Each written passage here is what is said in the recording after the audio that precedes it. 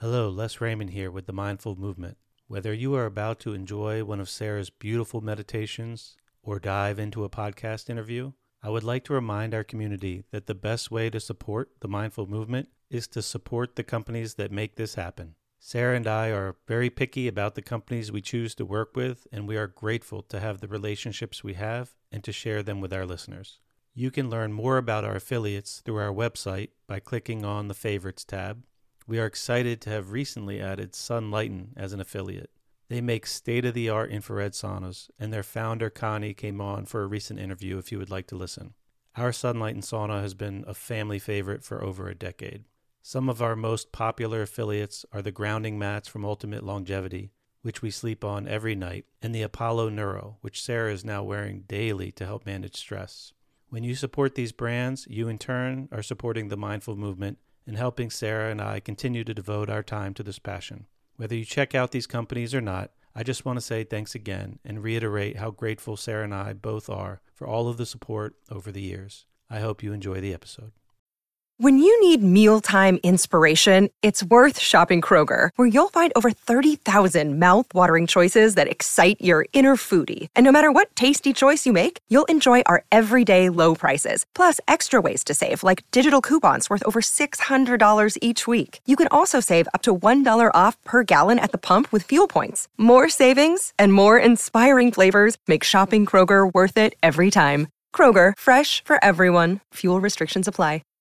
Welcome, listeners. This is Les Raymond with the Mindful Movement Podcast, where we facilitate an environment to empower growth among a community of like-minded individuals who strive to live mindfully in all aspects of their lives.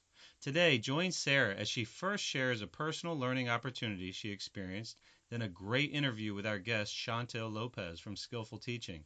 This episode has some advice you can use to build a fulfilling career starting today. Stay tuned until the end for the bonus section. Thanks for listening. Don't forget to rate, share, and subscribe to the show. Interviews are published every Wednesday, and meditations are published on YouTube every Monday. Enjoy the show. Hi everyone, it's Sarah Raymond here. Before I jump into the interview for this episode, I wanted to share a quick story with you about a lesson I have recently learned. First, I will tell you that I am a believer that everything happens for a reason.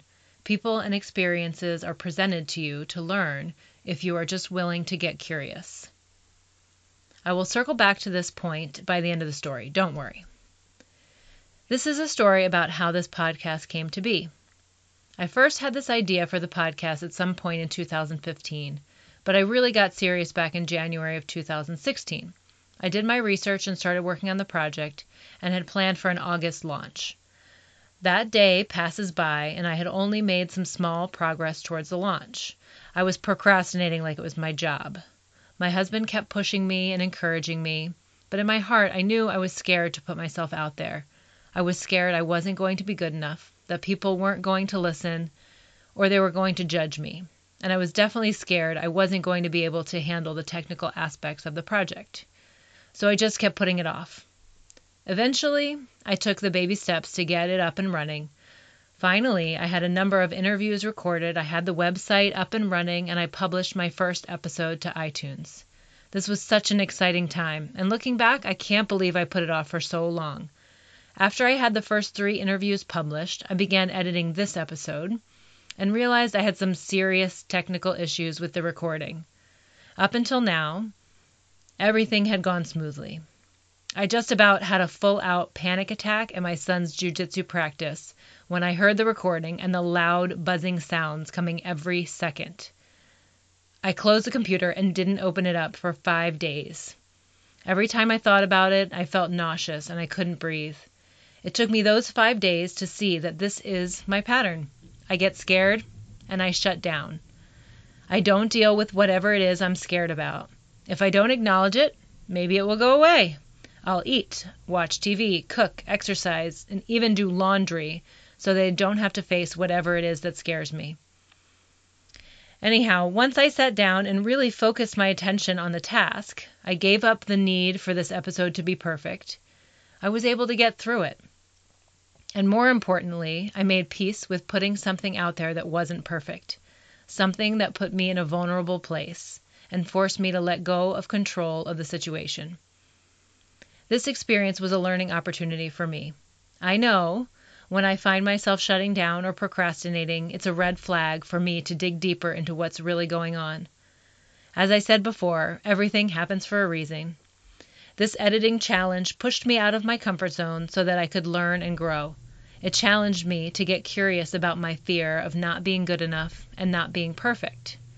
And I hope that me sharing this experience with you can help you to learn to recognize your patterns as it did for me, so that you can take the opportunities presented to you to grow. During the interview, Chantill talks about the question of what kind of teacher do you want to be, and how using it for new instructors helps them to build a sense of confidence, even when they're brand new, they're not experts, and their knowledge isn't that great. For me, in this situation, I really needed to hear that.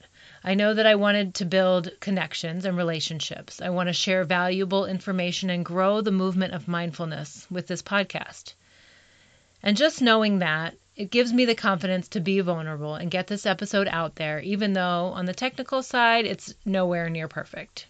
Thank you so much for listening and supporting. Share this episode with anyone you think can benefit from it. That being said, please be patient as you listen to the show, knowing that there were some recording issues that had to be addressed. I will do my best to fill you in on the parts of the interview that had to be cut out. Thank you for listening. I am very grateful for all of your support. And without further ado, I'm glad to welcome Chantill Lopez from Skillful Teaching to the podcast today. If you don't know Chantill, you will want to connect with her after you hear this interview. Chantill is one of my valued mentors and has been for about the last 2 years.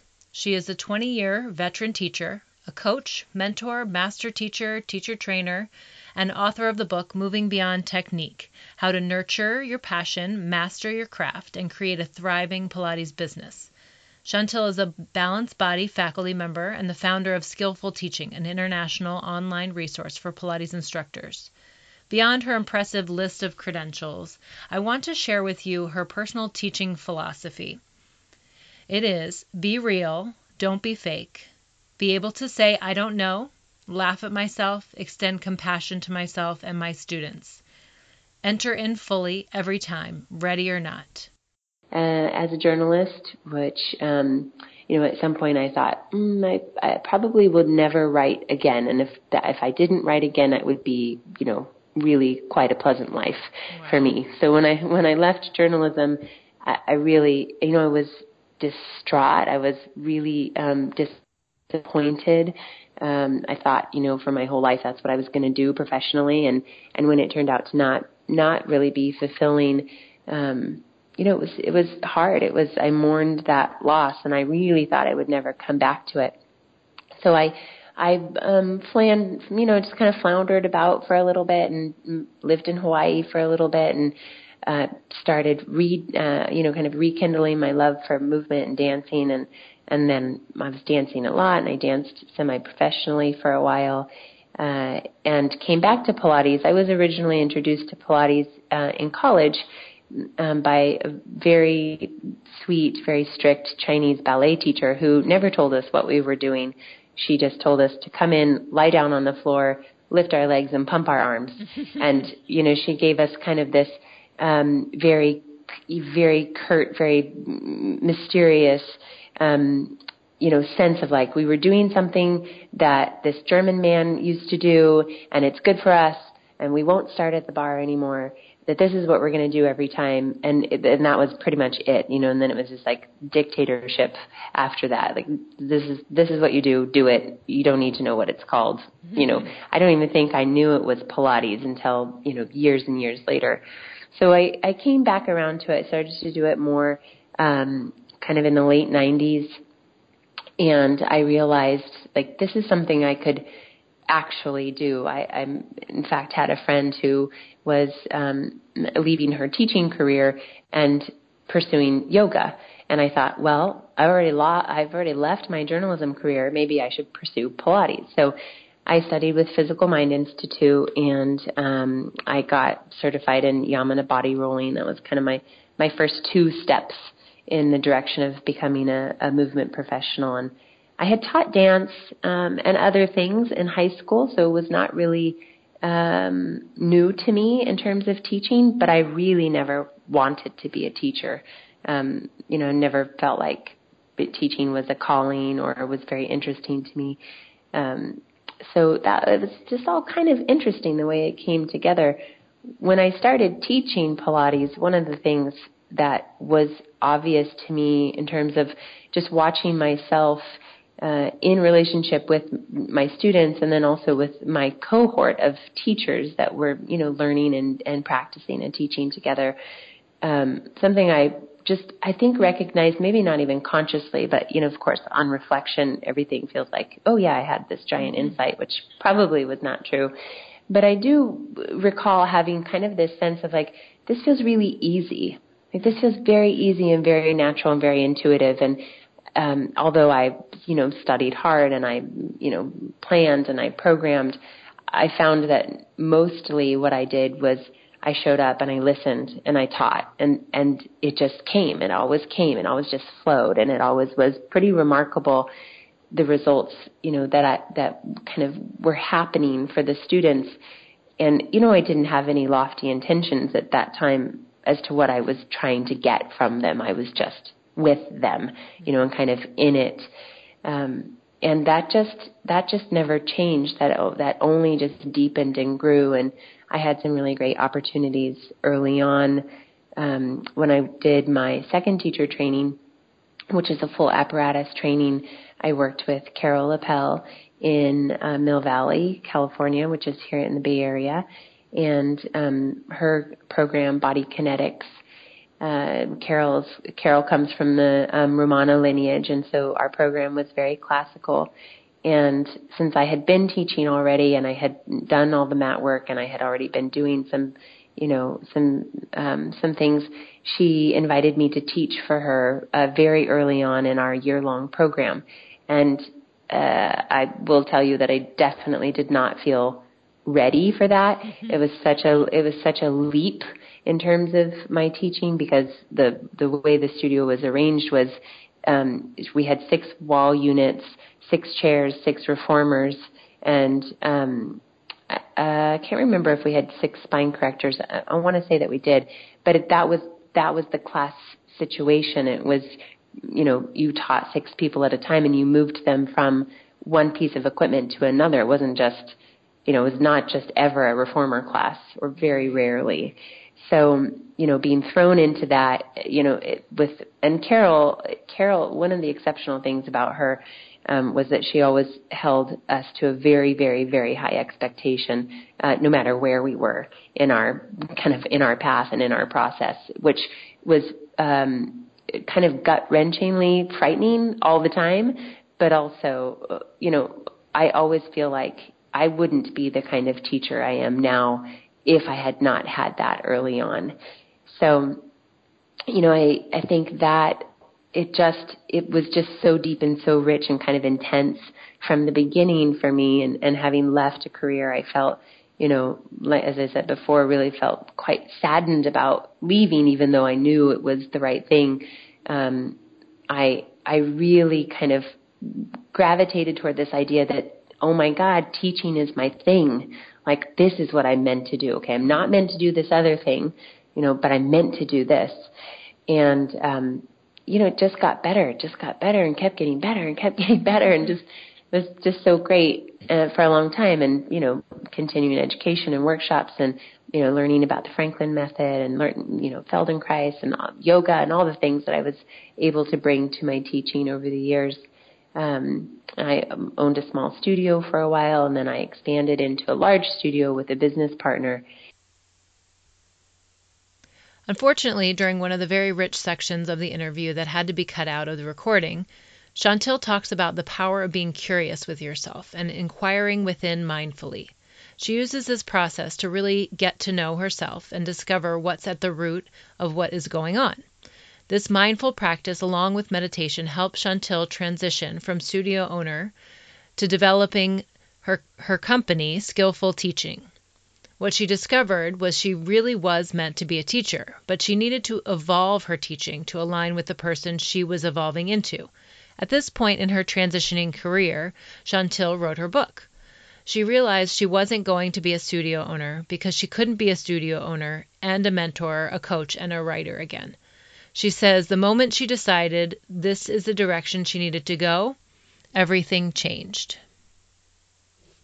And that was kind of the beginning of a big transition for me, and that's what I write a lot about in the book, just how wonderful it was for a long time, and then the more complex the business got, and the more complex the business relationship got, and the more I wanted for myself, which I don't think I was really clearly identifying early on, but I knew something was not quite right. It then all of a sudden kind of hit a turning point where I stopped enjoying my teaching as much. I was hesitant to kind of go into the studio. I felt overwhelmed by the obligations. I felt overwhelmed by the responsibility. It was very difficult. I had a small child at the time. My son was 8 months old when I opened my second studio. Wow. And he really grew up, as the studio grew up. So, and that's intense. I mean, parenting for me, and I talk about this in the book a little bit, but nothing in my life, and I'm sure, this is true for a lot of parents, has been as intense as being a parent. I mean, teaching is the only thing I think that has been as intense and has taught me as much in terms of who I am and who I want to be. And those things were really shifting and evolving at the same time, which just added more fuel to this kind of big transition that was coming. And I think I just got to a point where I really hated teaching, and I started to feel really afraid of that, because I felt like, oh no, here I go into the same scenario as before with journalism, and I thought this is my thing, and it's turning out to not be my thing. What's wrong with me? What am I going to do? Like, this can't really be true. This can't really be happening.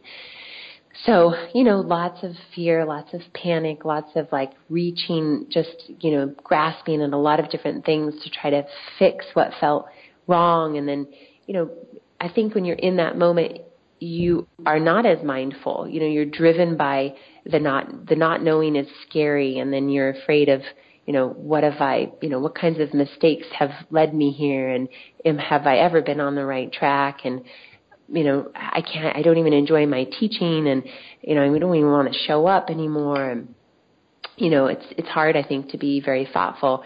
But luckily, I had some things that kind of anchored me, and one of them was I was working with an authentic movement teacher at the time, and that's a modality that's very, very interesting. I had never done any talk therapy at that point in my life, but movement, as I said before, I felt like moving was the way I experienced myself. It was the way I knew myself. It was the way I could really tap into what was going on for me, emotionally and psychologically. And authentic movement really is that. It's, you work with a practitioner, you go into a quiet, safe space, and you essentially are invited by the practitioner, who is the objective observer, which I always think is, I had a meditation practice on and off for, at this point, probably 15 years. And that idea of the objective observer was not new to me. And so it was interesting that in this work, it's then taken out of you, and it's offered as an outer witness. And so here's your witness, here's the practitioner, and you're in a room, and you're invited to move, and you can move or not move, and you're just, and there's a time period. There's a set time period that you agree upon. It's usually a very short time period to begin with, 10 minutes or so. And it's quiet, and you're just invited to move. And then you do or you don't, and you move how you move. And your goal is to track your movements objectively, right? To just allow yourself to be in the experience without judgment, without the story. But what happens is that really the movement ends up being driven by, your emotional state, your psychological state. And there is a story. And there's always a story, whether it's, a helpful story or an unhelpful story, if it's a true story or it's a made up story. It's like there's always a story, right, that we're kind of being from. And so this expression of being was just movement, which was like it just made so much sense to me. So, after you move, then you sit and the witness asks if, then you share what the experience was like for you, and then they offer witnessing. So they say, I saw you move, I saw you take a step, and my experience of that was this. I saw you, come to the ground and pause. I saw you, weeping. I saw you, close your eyes, and then they're sharing with you what their experience of that is. Anyway, it's really awesome. It's so super awesome. And it was kind of, I think it was really the thing that gave me the clarity to start to do some of the work that I really needed to do at that point in my teaching and in my life to get clear about. One, I didn't want to be a studio owner anymore. I had been really good at it. I had 2 successful studios. At that point, I had developed the mentoring program. I had developed a mentoring program for our studio. We started offering the Ellie Herman teacher training early on, and then we moved over to Balanced Body when EHS moved to the Balanced Body program after Ellie sold the studio in San Francisco. And my business partner, Kristen Upenlotz, and I, we had been doing that for a few years. And that's when I had noticed that there was really kind of a large gap in terms of what I had gotten in my teacher training and what the teachers were able to receive from us in the modular format of teacher training. So it just became, I was struggling with my own identity. And so I think that was very much the kind of top of my attention. And so much of my identity had been kind of developed by this thoughtfulness around who I wanted to be as a teacher and a professional, which had come from, my teacher training environment. So I had developed the mentoring program for our trainees, and I had been doing a lot of writing, article writing, and kind of moving in the direction, feeling really compelled within my teaching that just showing up for my clients, every day, although I loved them, and I loved them. I had really fantastic relationships with them. Many of them I had been teaching for 10 or 12 years, but it is just not satisfying anymore. And that's, I think, a hard thing to contend with. It is very frightening to start to feel like you don't love the thing that you thought you loved. And so, that process for me was just a lot of inquiry. Honestly, it was a lot of meditation. It was a lot of time there's a meditation center in the Bay Area called Spirit Rock, which is in Fairfax, California. Spending a lot of time there, investigating, asking a lot of questions of other professionals, looking at the situation from as many different angles as possible. During another section of the recording that I had to take out, we were talking about the beneficial focus of one's purpose as part of the Skillful Teaching Mentor Program and the 28-day online program. We also discussed Chantill's inspiration from Parker Palmer's book, The Courage to Teach. Then we came back in discussing another of his books here. And he has another book called A Hidden Wholeness, The Journey Toward an Undivided Life. And reading those 2 books, I think, really helped me put together this idea of if I wanted to find lasting fulfillment in my work, in my vocation, the thing I was really choosing to dedicate myself to in terms of service and knowledge and education for what I imagined could be my whole life, I was going to have to really get lined up with what was driving me personally. And it just, these things just like kind of happen. I mean, the way I develop ideas or, the way I develop curriculum is a little bit chaotic. And I'm more of a strategist than a tactician. So I'm like big picture and then go. Like I have an idea and then I just go. And then, people around me are like, well, how are you going to do that? Like, what's the first step? Like, what are you going to, I'm like, I don't know. I'm just going to do it. Like, I'm just going to do it. I'm just going to write a book. I'm just going to open a studio. I'm just going to create this online educational platform. I don't know. I just want to do it. I'm going to do it. And it's kind of what happened with the 28-day course. It's like, I think this is going to be compelling. I'm feeling compelled. I think that there's a need for this. Here's the idea, right? It's about purpose. It's about identifying, who we are personally, and then how are we going to bring that to the table in our teaching consistently? And, I posed the question in the book, what kind of teacher do you want to be? And that was a question actually that Nora St. John, who is the educational director of Balanced Body, posed to us, to those of us in the teacher training, the faculty training at some point. And I think that was also another piece, the seed that was planted. It was like, holy cow, what? Why am I pondering this question right now after I've been teaching movement for more than a decade? I've been teaching Pilates for close to a decade. Why am I just thinking about this? It's crazy, and so it's like driven from that question, driven by this idea of, I think that success comes when we are totally in alignment. And of course, complete balance and total alignment is, it's an oscillating thing. It's not a static fixed point, but we can kind of be orbiting around this sense of fulfillment, or, orbiting is not really the right word, but, kind of weaving in and out of it, I think, in a really powerful way.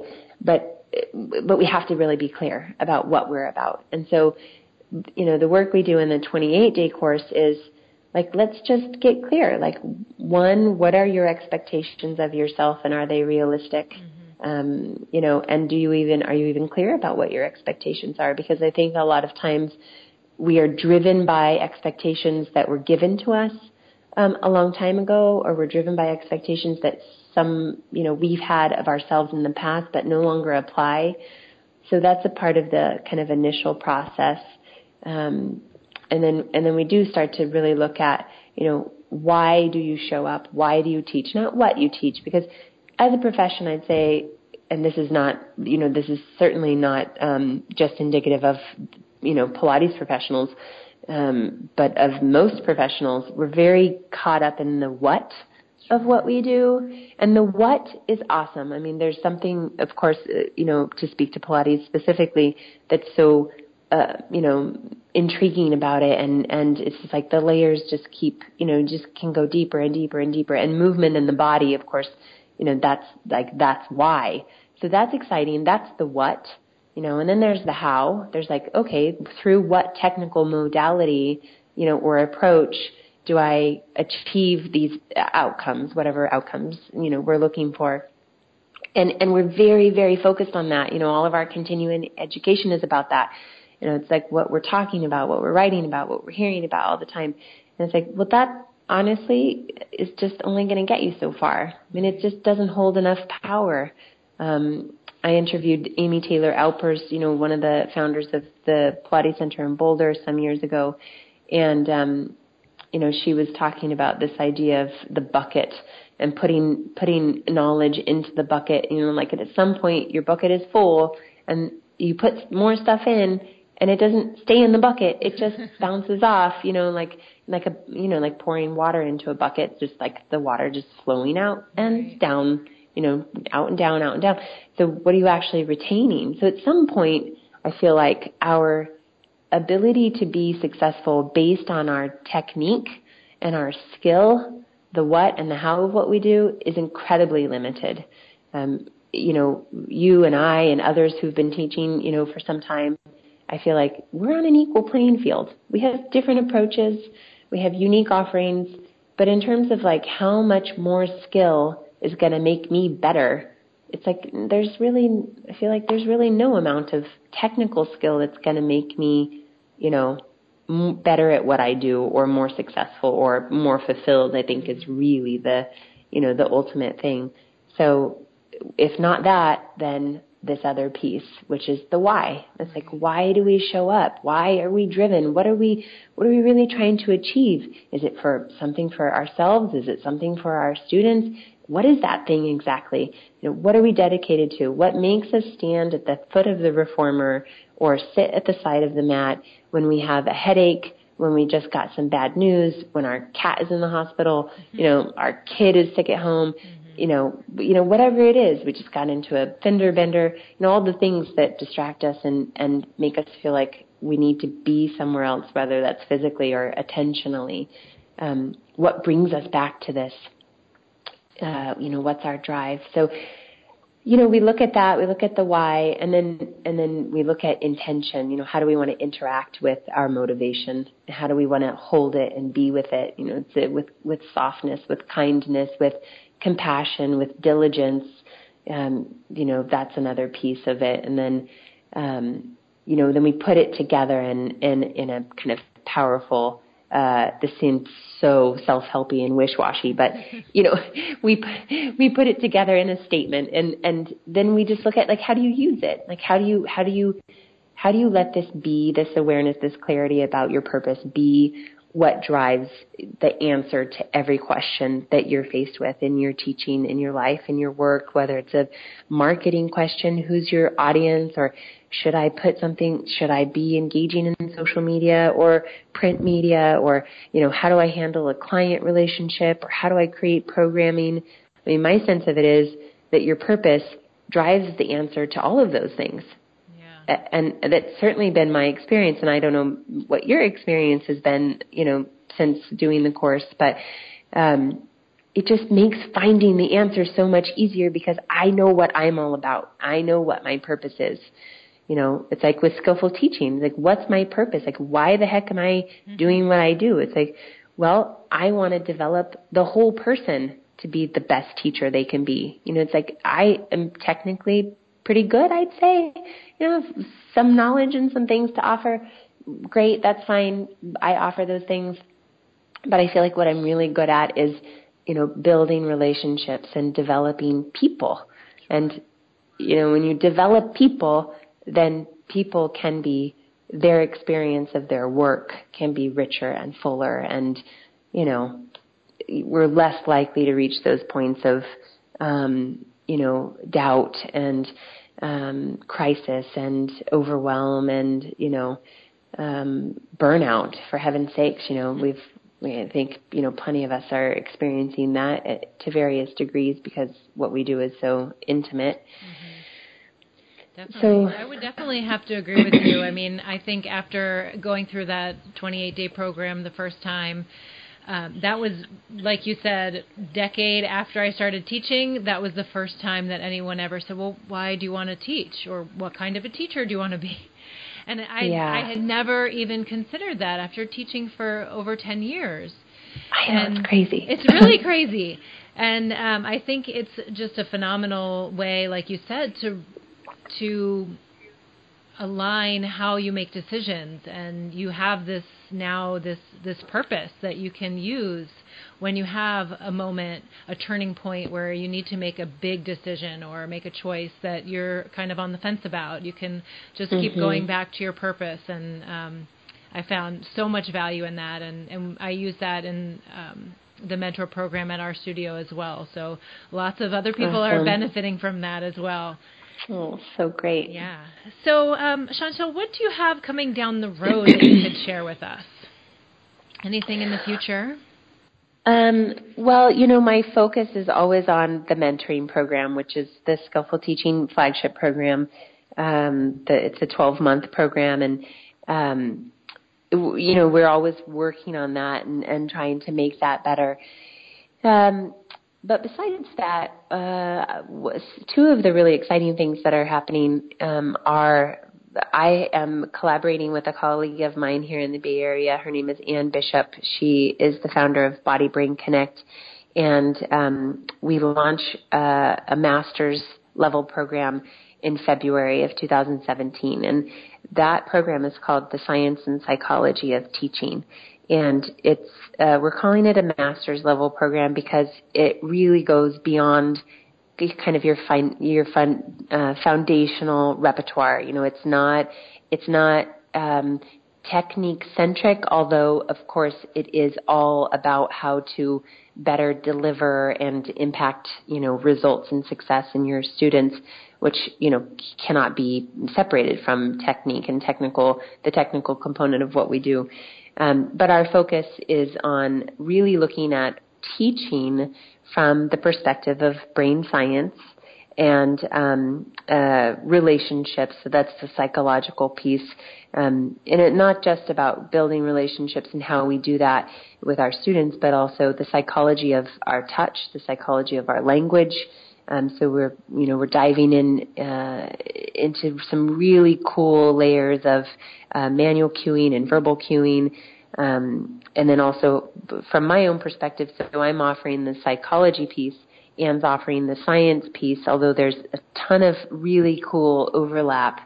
You know, some of the things that I'm talking about, that I'll be generating content and course material around are like areas of motivation.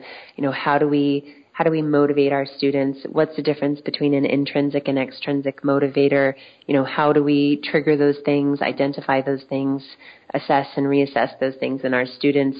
How do we teach from a place of awareness of developing intrinsic motivation, which has a lot to do with our language, just a lot to do with our language, and something called student-centered teaching, you know, really putting the student at the center of the experience so that they're in charge, they're guiding, they're making, you know, they're having insights rather than, you know, what so many of us end up doing, which is just telling our students what they should do and what they should be experiencing and, you know, do this way. And of course, there's some degree of that that's really necessary when you're, you know, teaching movement, you know, training movement. But I think teaching and coaching are so much different than just instructing, and I think, you know, perhaps that's really obvious, but so talking about motivation, also talking about awareness. So as a teacher, how do we facilitate greater body awareness, you know, tools and techniques to do that in a more powerful way, and then also, you know, kind of looking at, well, what about these other aspects of body image and, you know, the student's relationship to health and well-being and, you know, just their relationship to their own body. Excuse me. So it's a really, really, I think it feels to me like a very cutting edge kind of program and approach to teaching and takes some of the things that, you know, we know, you know, we kind of know a little bit about, we sense that it's important, we're maybe doing a little bit of it in our teaching, and it just takes you kind of, you know, to the deepest depths of, well, what is that all about? How is that actually happening? You know, how is the brain actually responding to this kind of teaching? Like when I position myself in, you know, in this way, in the student's frame of view, you know, how does that actually trigger different parts of the brain? You know, either for enhanced learning or you know, or not. Sure. So all of these things is just really, really, really quite cool. So that's coming down the pipeline quite quickly, and we're doing monthly Q&A calls where teachers can get on the phone with us, and you know, we share a bit about the program and the details, and teachers can ask questions. And we're not doing any kind of early bird registration, but if you're on the call, then that's the way that you can receive a tuition discount. Most of the program is online primarily, and then you get some one-on-one coaching with Ann and I, and then there's a live event which will be in April in Sonoma County. So it'll be a 4-day live event where we'll do a lot of distillation and integration of the material. And then the really exciting part about the program is that it's project-driven. So the teachers who participate will be working on a project of their own design throughout the coursework, and will be, aiding and supporting the project. So that at the end they'll do a presentation, whether it's not likely to be live because we have teachers signed up from all over the country, but, presentation, it's presented via PowerPoint or email or, virtually in some way. But the real value in that is that they'll have a project that they can take with them and apply to their teaching or share with other teachers. It's a very, very exciting thing, and we've had some nice response so far. We are only taking 10 people this first time around. We want to keep the cohort small and pretty intimate as we, introduce the material for the first time. We definitely have some spaces left, so.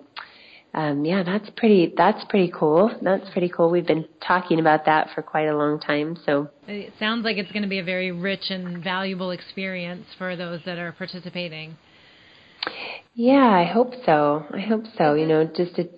Is this directed specifically for Pilates instructors or teachers of any movement?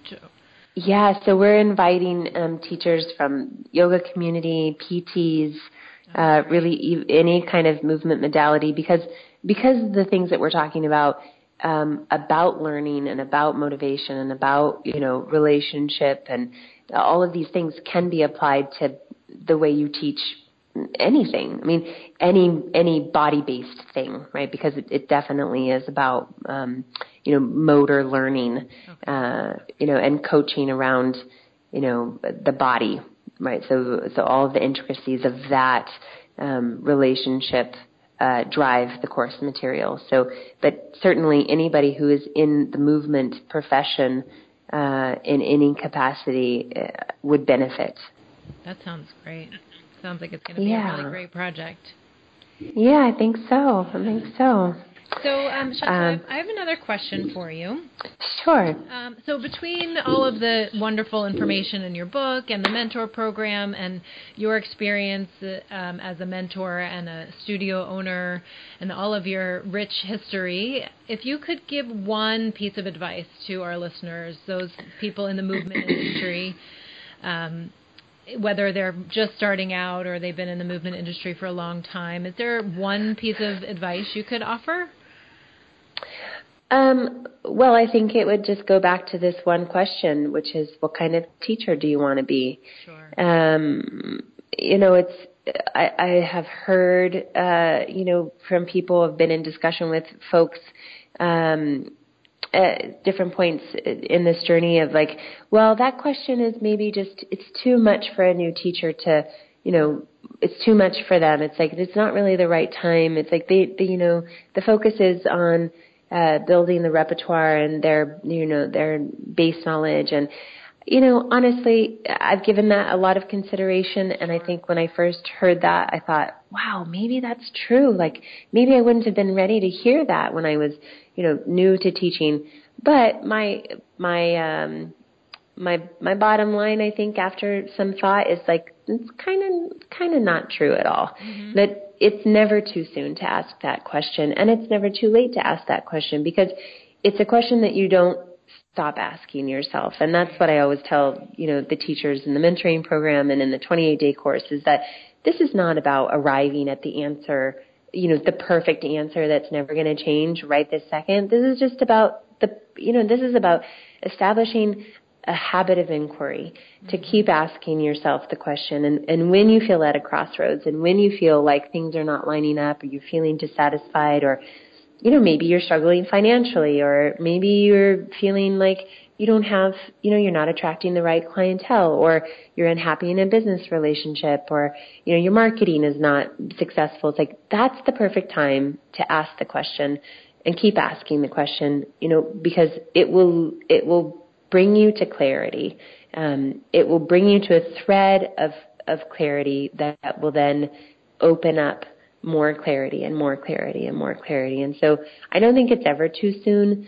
We have teachers in our mentoring program who literally have just begun their teacher training. And one of the first things that we do, as they get oriented to the program is to ask that question. It's like, it's a great thing to think about in the beginning as you step into this work, because what it can do is influence your relationship to the journey. Mm-hmm. How are you showing up? Because as we know, the teacher training process can be incredibly intense and, emotional sometimes, and definitely fatiguing and overwhelming. Yeah, totally. So if you had one thing to help you stay anchored, that you could just keep asking, like, what kind of teacher do I want to be? Like, why am I showing up? Why am I going to keep showing up? Am I going to choose to keep showing up? And what's that driven by? I think it influences how we interact with the path and with the material. And then, how great is it that early on, when you sit with your first student or your first class, you show up. Maybe you don't know the repertoire very well yet. Maybe you don't really cue very well. Maybe you're not touching your students at all, like whatever, is going on. But you do show up with a sense of clarity. Like, I want to be a kind, humorous, compassionate, very straightforward kind of teacher. I want to keep things simple. I don't want to overwhelm them. And I am, it's like, that's huge, right? And it also is a huge source of confidence, which has nothing to do with your knowledge base. And of course, as I'm sure for new students, for new teachers, it's really frightening at first to go in and start teaching, and, their confidence is absolutely directly related to how much they know. And of course, the ongoing thought for them is, I don't know anything. Right. I don't know enough. I'm never going to know enough. I'm never going to know all that there is to know to be good at this. And I think when you show up from a place of even a little bit of inkling, like a tiny bit of clarity around what kind of teacher you want to be, your confidence can really be buoyed by something other than your skill set, right? Or your technical skill set. And then as an experienced teacher, right? As a highly skilled, experienced teacher. I work with a lot of teachers who've been teaching for a long time and find themselves like, what the hell am I doing? I don't know anymore. Like, I've been doing it for so long.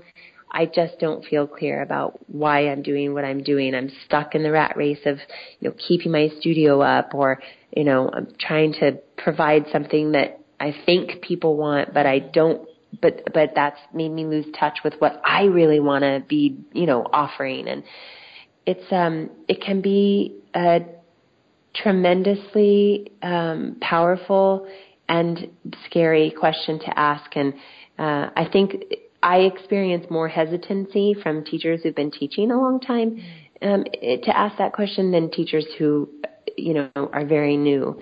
Because it can be scary, I think, to think about what that might reveal. And then, of course, and this is just true for all of us, and myself included, like we have a lot of identity built up in our selves as teachers, and we have a lot of ego potentially and pride in our knowledge and skill set. And if we ask that question, it feels like I'm too far along for that question. Like I already know. I've been teaching, long enough to know what that's about. Right. But I think the truth is, as I said before, it's not a question that has one answer. It changes over time. And that certainly was the experience for me. It's like my teaching changed, and when I hadn't been asking the right questions, and because I hadn't, I thought that I hated teaching. And if I had not asked myself the right questions, I don't know what I would be doing right now. I really don't. But it's probably not this, and it would definitely be less fulfilling than this. Sure. So. Well, that's a tremendous piece of advice for anyone listening and anyone at any point along their journey. As you said, newer instructors, experienced instructors, it's always a work in progress as to what that purpose is. So that's great. Yeah. Advice. So I do have one more question, but before I ask you, I just I'd love to let our listeners know how to connect with you. If there's social media or websites, that type of thing, that we can connect with you. Yeah, well, I mean, definitely skillfulteaching.com is the website, and what I always tell people is like, just be careful, because there's a lot of information. There's a lot of information there. So I would encourage, because we've been, I've been generating content personally, and then as a company, we've been generating a lot of content for some years now. So there's the podcast, the Thinking Pilates podcast. There's the blog. There's a lot of, free education. So there's all of that, and then there's our programming. So I think, if you're coming to the website, maybe have some sense of what you're looking for. If you're looking for you want to get to know me more, you want to get to know my philosophy more, I think the best place to start would be the book. Honestly, I think it gives you a pretty good sense of my, perspective. And Sarah, you could, say whether you think that's true or not. But yeah, definitely. And then, the free stuff is it's a great way to get to know me. The blog, has some very spicy and interesting stuff on it, right now. So that would, I think, be, if you're looking for some entertainment too, that you could go to the blog. The Thinking Pilates podcast is something I'm really, really proud of, that I launched with, Deborah Colway of the Pilates Center a few years ago. We co-host sometimes, and then I do the podcast by myself about 50% of the time. So just show up knowing whether or not you are looking to get to know me a little bit more. Check out the free stuff. If you feel like you're really ready for something that's going to make a bigger impact, and you want to interact with me directly, I'd say go straight to the mentoring tab and look up the 28-day course. You should be able to get there from the homepage and then from the mentoring tab pretty easily. And then if you're looking for something that's, a bigger commitment, that you're really needing some support and you want community, the mentoring program. So if you show up with a little bit of intention, it will make the website much more friendly. I mean, it's friendly, but there's a lot there. So there is. You have to carve out some time to explore a little bit. Yeah. Yeah, I had a gal, a teacher who just joined the mentoring program. When we first spoke, she said, I spent all night reading all the information on the mentoring program. And then after we chatted via email, I went back and I read all of it again. Oh, my gosh. I was thinking, that must have taken you a little while. Yes, definitely. But I would like to say about your book that I read it, and I think I read it before I did the 28-day program. It's a phenomenal read. I go back and look at the resources often, and actually I incorporate that into our mentor program. So I've had a lot of people go through it that have found also tremendous value from that book. So I highly recommend it. Oh, thanks. Yeah. It's a real easy first stepping stone.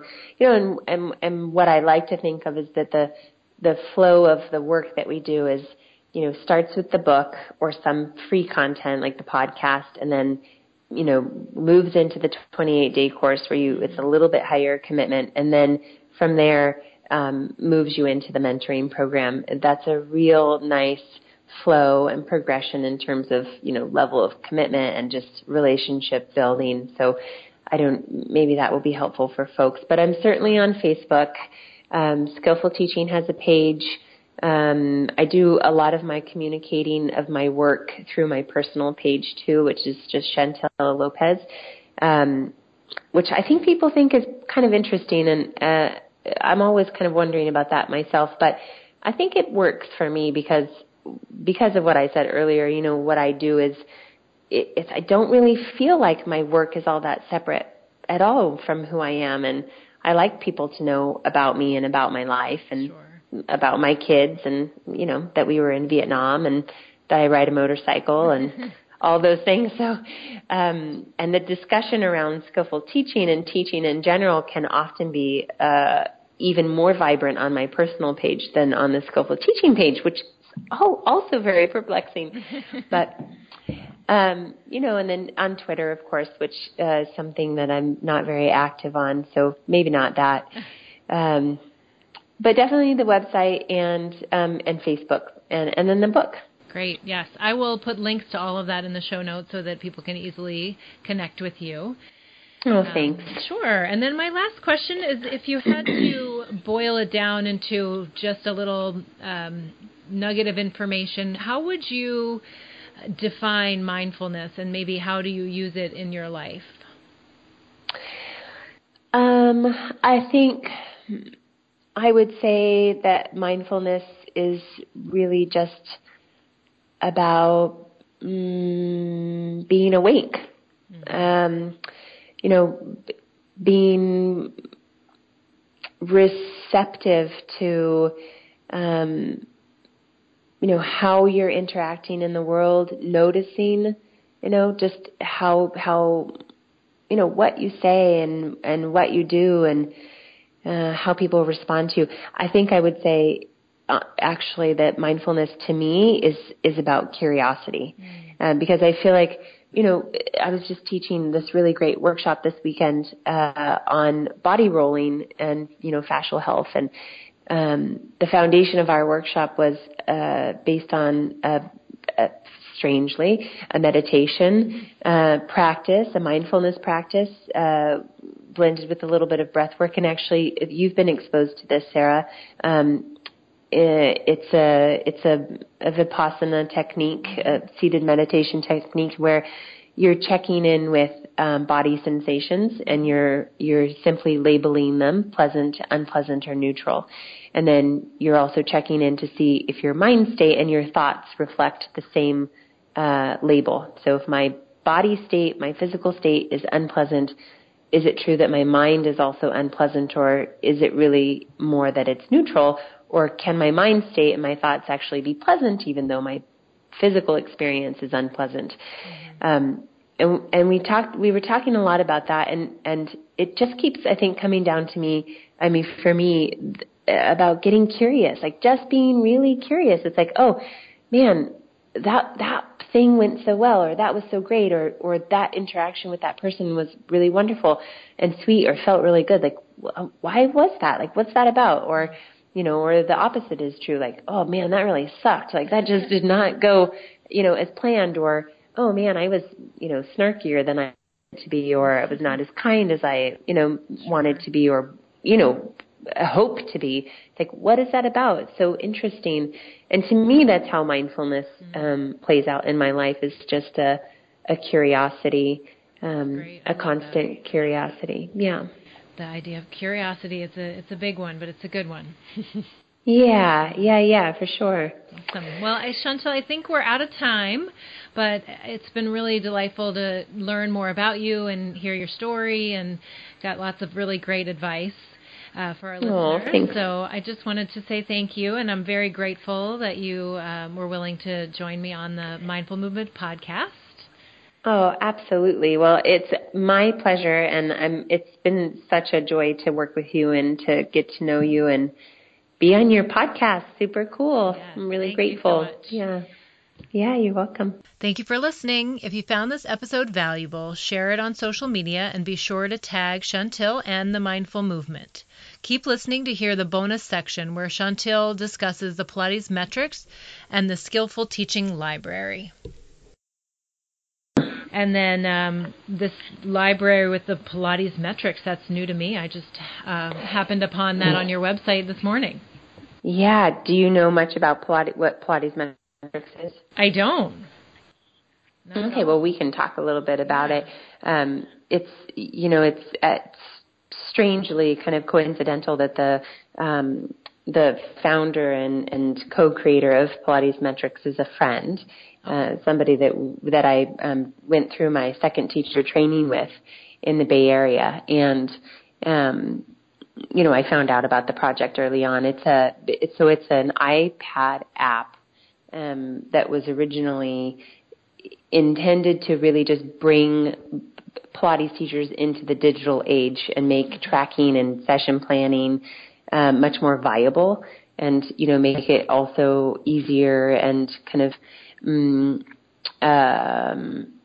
what would I say, more, not only more accessible, but also like more accurate for teachers to share client information within a studio setting.